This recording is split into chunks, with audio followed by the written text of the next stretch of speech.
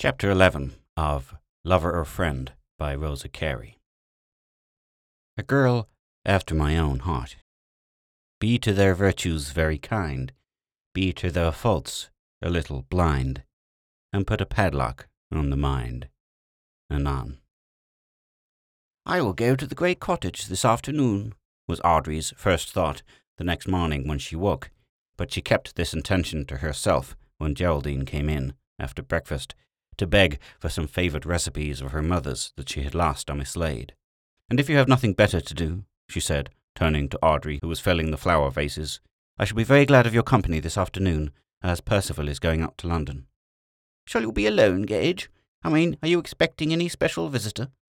"Well, old Mrs. Drayton is driving out to luncheon with that deaf niece of hers, but they will go away early. They always do. Come up later, Audrey, and bring your work, and perhaps Michael will fetch you. It is so long since we have seen him. I will not ask you both to stay to dinner, as Percival is always a little tired after a journey to London, and a tete-a-tete dinner will suit him better. But we could have a long afternoon. You know you refused me yesterday because of the O'Briens." "I will come up to tea, Gage," interrupted Audrey somewhat hastily. "I would rather avoid Miss Drayton, and Miss Montague is simply terrible. You may expect me about 4:30, and I will give Michael your message." And Audrey carried off her vase to avoid any more necessary questioning. Gage seemed always wanting her now. Was it all sisterly affection, Audrey wondered, or a clever device to counteract the Blake effect? "By the by, Mother," observed Mrs. Hawkart carelessly as she gathered up sundry papers, "I suppose you'll soon be leaving your card on Mrs. Blake. Percival thought I had better call with you, and if you are disengaged next Tuesday or Wednesday—" "Why, that is a week hence, my love." "Yes, Mother dear, I know, but I've so many engagements just now that I'm obliged to make my plans beforehand.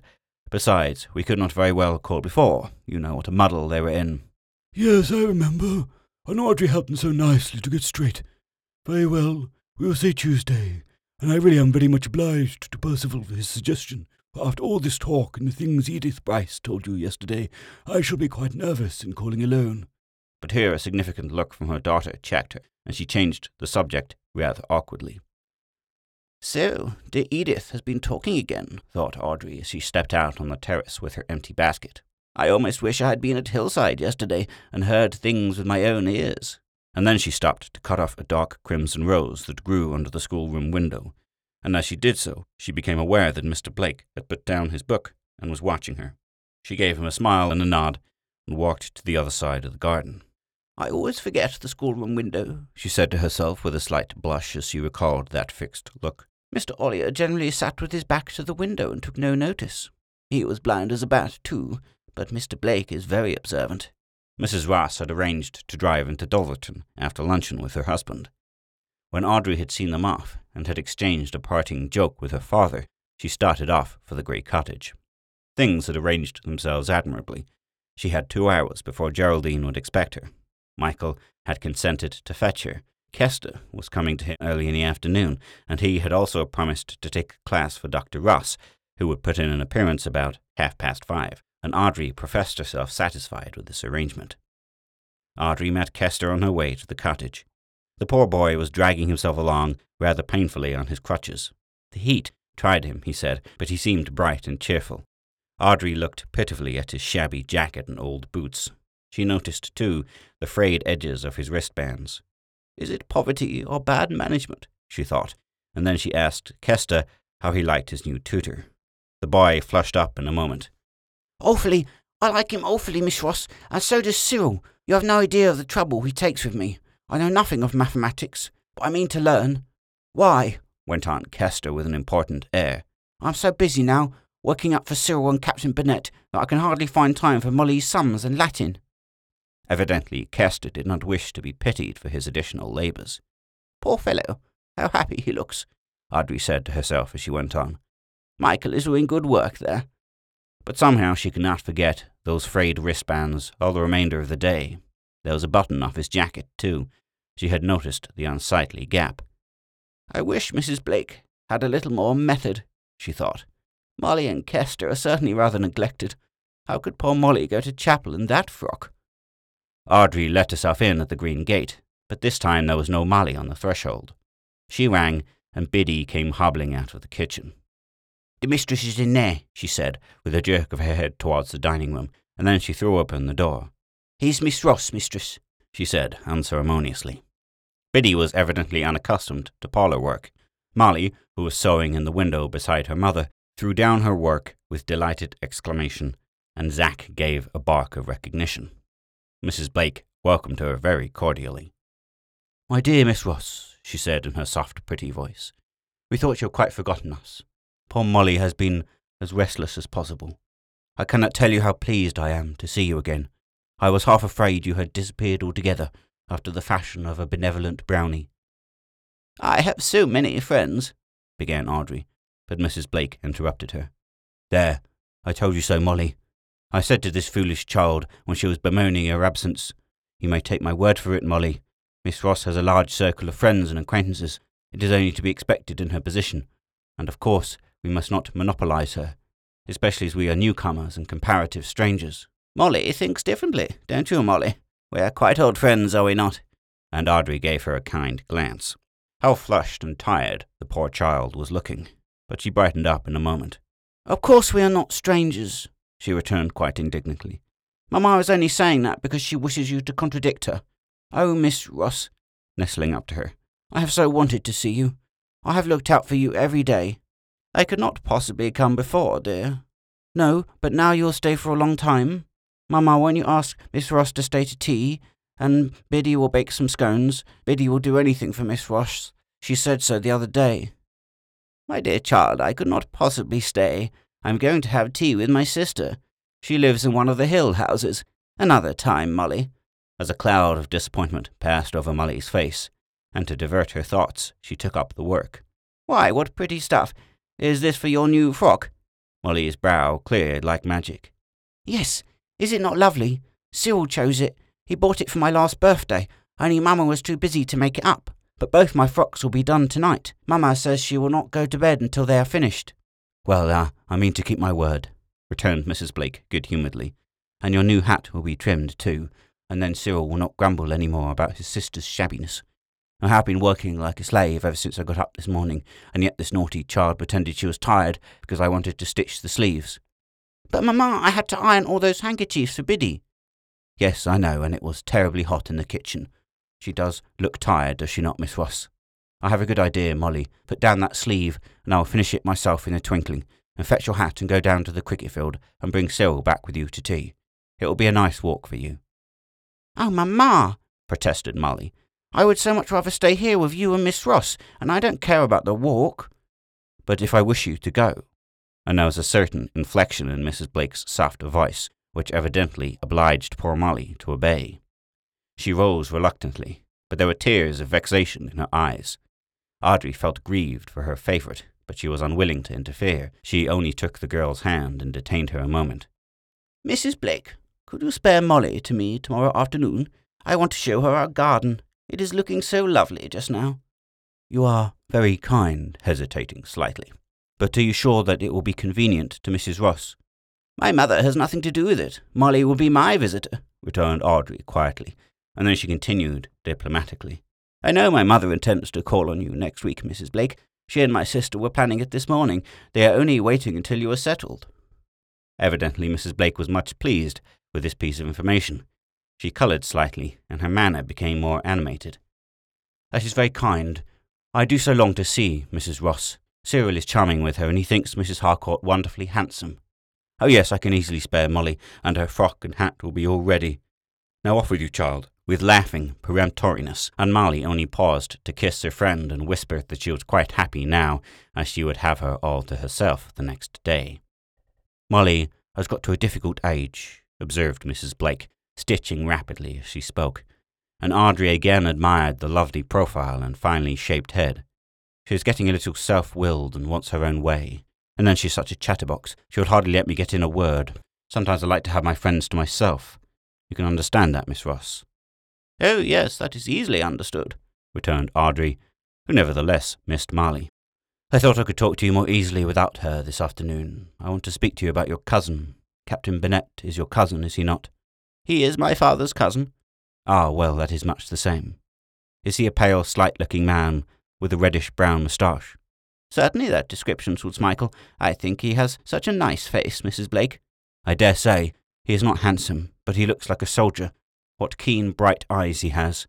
The children have talked about him so much that I was quite curious to see him. It is certain that you have seen him. No one else in Rutherford answers to that description. It is odd how everyone makes that remark about Michael's eyes. Yes, they are a little too searching. I have plenty of courage, but I am disposed to feel afraid of Captain Burnett. What I wanted to say, Miss Ross, is this, that I am truly grateful to your cousin for his kind interest in my poor boy. Do you mean this as a message? That is just as you think proper, but in my opinion he ought to know how much Kester's mother appreciates his kindness. When I first heard of the plan, I will confess to you honestly, Miss Ross, I was a little bit alarmed. Kester did not explain things properly. He would have it that Captain Burnett meant to give him lessons here, and I told Cyril that would never do.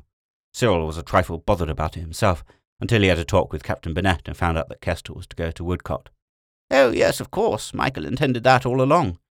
True, and I ought not to have flurried myself, but if you only knew what I went through at Headingley and the unkind things that people said of me. A burnt child dreads the fire, and I was determined that no one should have an opportunity of speaking against me at Rutherford.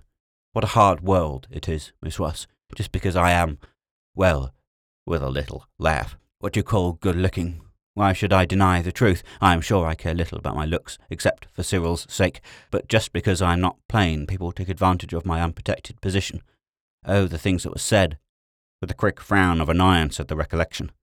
I dare say some of them have reached your ears. Haven't you heard, for example, that I tried to set my cap at Dr. Forrester, only his daughter grew alarmed and insulted me so grossly that I vowed never to speak to him again? Have you not heard that, Miss Ross? Audrey was obliged to confess that something of this story had reached her. But I did not believe it, Mrs. Blake, and I do not believe it now, she continued hastily. Mrs. Blake's eyes filled with indignant tears. It was not true, not a word of it, she returned in a low, vehement voice. You may ask Cyril. Oh, how angry he was when the report reached him. He came home and took me in his arms and said we should not stay there. No one should talk against his mother. They did say such horrid things against me, Miss Ross, and yet how could I help Dr. Forrester calling on me sometimes? He was never invited. No one asked him to repeat his visits. Molly will tell you I was barely civil to him. I suppose he admired me, that is the truth, and his daughter knew it and made her bitter. Well, after that I declared that nothing would induce me to receive gentlemen again, unless they were Cyril's friends, and he brought them himself. Audrey was silent. She had been very angry when Geraldine had told her the story. She had declared it was pure fabrication, a piece of village gossip. Besides, if it were true, she had continued, where is the harm of a wealthy widower with one daughter falling in love with a good-looking widow? And yet Edith Bryce seems to hint darkly at some misconduct on Mrs. Blake's part. You're putting it too strongly, dear, returned her sister. Edith only said she considered Mrs. Blake rather flippant in manner and a little too gracious to gentlemen. But Audrey had refused to hear more. I was utterly wretched at Headingley, went on Mrs. Blake in her sweet, plaintive voice, and Cyril grew to hate it at last, for my sake. He says he is sure it will be different here, and that people are much nicer. I believe he thinks you angelic, Miss Ross, and your mother only a degree less so. Only last night you said it to me as we were walking up and down in the moonlight. I'm certain you'll be happy at Rutherford, mother. You have one nice friend already, and— but there, I'd better not repeat my boy's words.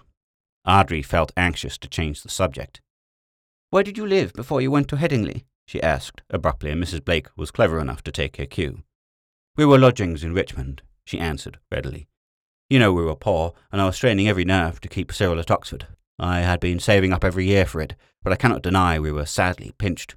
I had to send Biddy home for a year or two, and Molly and Kester and I lived in 3 little rooms in such a dull street. Cyril generally got a holiday engagement for the summer, but when he joined us, I procured him a bedroom near us. It used to make him very unhappy to see the way we lived, but I always comforted him by reminding him that one day he would make a home for us, and that cheered him up. You were certainly very good to him. Some mothers would not have done half so much, observed Audrey. She was repaid for this little speech, as a smile, almost infantile in its sweetness, came to Mrs. Blake's lips. I wish Cyril could hear you say that, but he knows, he feels, I've done my best for him. Yes, my darling, I have, indeed. She clasped her hands and sighed. What did a little extra work, a few sacrifices matter when one looked to the future?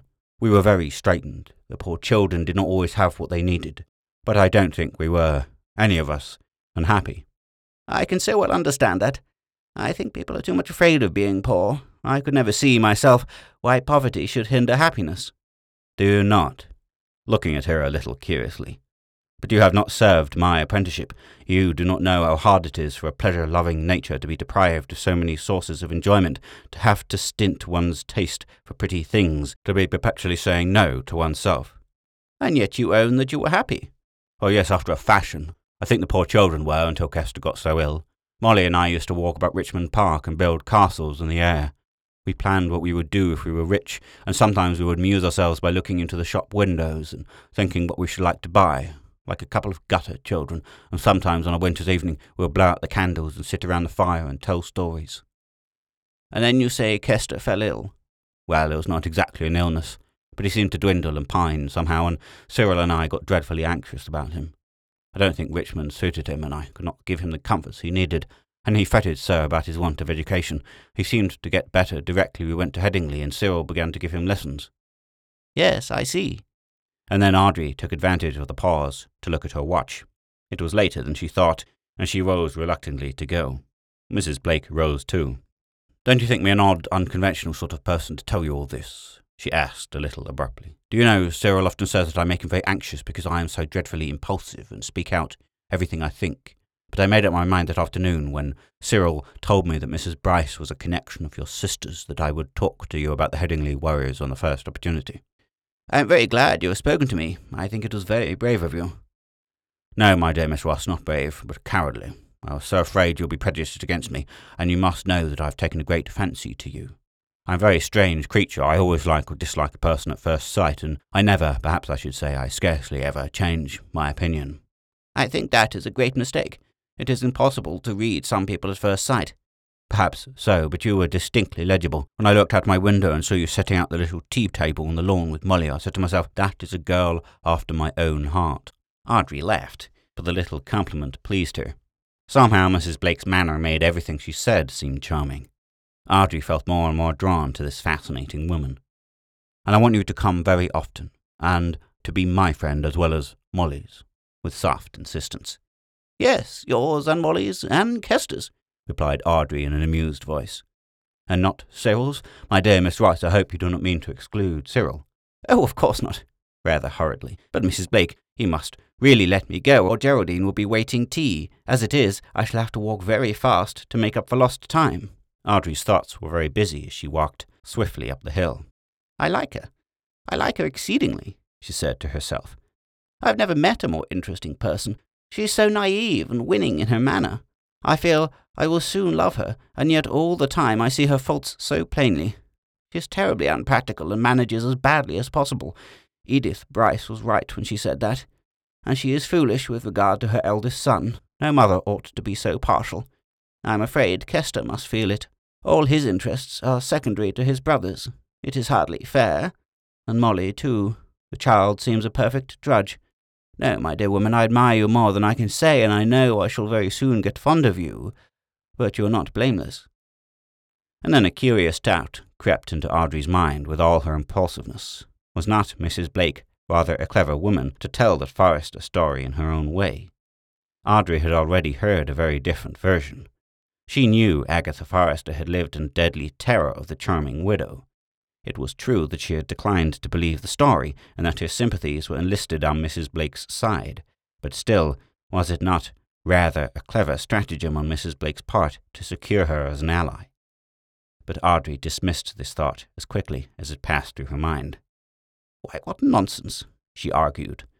I am accusing Mrs. Blake of being a little deep, when she herself owned frankly that she was anxious to prejudice me in her favour. Of course, she knew Edith Bryce would talk to Gage, and it was only wise of her to tell me the truth. People must have treated her very badly at Headingley, or her son would not have taken her part. He seems to have plenty of common sense, although he dotes on her. They are a wonderfully interesting family, and I seem to know them all so well already. And this last reflection brought her to Hillside.